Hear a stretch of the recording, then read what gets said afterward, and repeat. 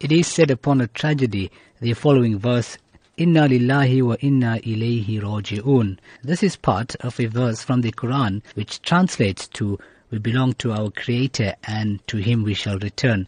The phrase is recited by Muslims when a person experiences a tragedy in his life, especially upon hearing the news that a person has died.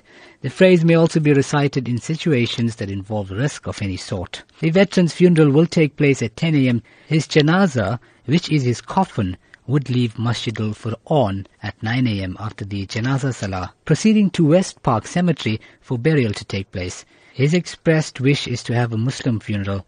In this case, this verse is understood that Muslims believe in the oneness of their Creator and that only He gives and takes away, sometimes to test humankind. Hence, Muslims submit to Allah and are grateful and thankful to Him for whatever they receive.